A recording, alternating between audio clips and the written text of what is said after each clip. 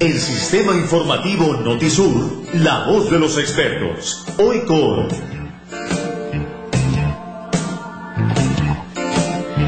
8 de la mañana con 34 minutos. Estamos ya con la licenciada Xochitl Mortera. Hoy, como todos los lunes, nos viene a hablar de la prevención y muchos tienen que ver. Los niños. Muy buenos días, licenciada. Hola, ¿qué tal? Amable Radio Escucha, muy buenos días en este lunes nublado. Les saludo con mucho gusto y como ya están a la vuelta de la esquina las fiestas patrias, ¿qué le parece si hacemos un momento de reflexión en lo que cada año estamos viendo? Qué bueno que se pueda reunir la familia, los amigos, que sea divertido y que pasemos un rato muy agradable. Pero en estos tiempos tenemos que pensar antes de actuar. Y ahí es donde la recomendación de la Fundación Te Queremos Ayudar va dirigida con mucho cariño para los padres de familia, para que por favor tengamos una cultura de prevención con el cuidado de los cohetes. Los cohetes no son juguetes.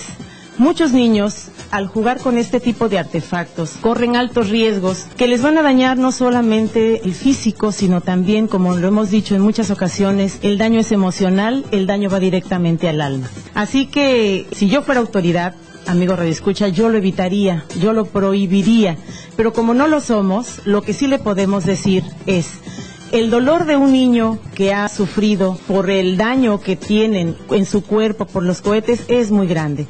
Las mamás que hoy me están escuchando porque lo han sufrido, como es la mamá de Jordi en Jaltipan, que casi pierde una mano, podrán comprender que lo mejor sería no jugar con este tipo de artefactos, pero como sabemos que sí lo van a hacer, entonces queremos decirle a los padres de familia que es usted el responsable directo, padre de familia, de supervisar qué tipo de cohetes son los que van a manejar los niños. Pero aquí hay una situación importante. Cuando usted ya le compró los cohetes, evite que los niños introduzcan todas estas chispitas a las bolsas de los pantalones y las chamarras, porque el peligro está cuando hay fricción y se puede prender dañando directamente la ropa y pegándose esta a la piel.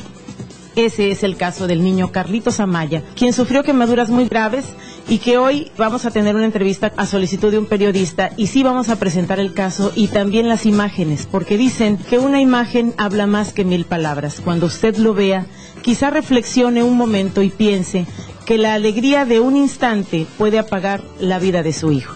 Amigo Radio Escucha, en estas fiestas podemos tener saldo blanco en nuestros hogares, en nuestra comunidad, en nuestro país, si el manejo de los cohetes se va regulando y ojalá algún día se pueda prohibir. Es muy importante esto del manejo de los cohetes, incluso ya Protección Civil ha hecho una revisión para estas fiestas que se aproximan para la venta, sobre todo clandestina, licenciada.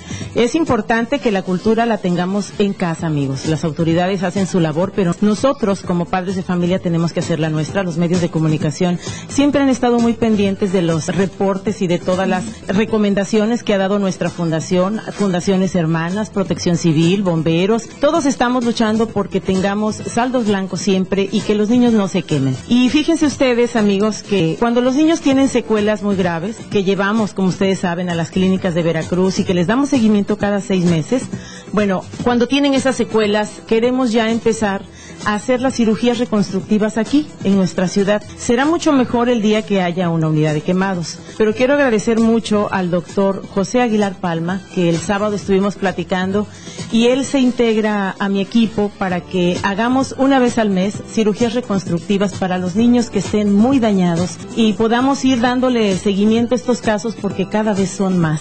No significa que se quemen más en Coatzacoalcos, significa que nuestra fundación va extendiendo sus lazos de ayuda a estados vecinos y que podemos darles esa oportunidad a los niños. Pues excelente labor, gracias licenciada Xochitl esta mañana en La Voz de los Expertos. Al contrario, muchas gracias a ustedes por su atención. Tomen en cuenta que los cohetes no son juguetes.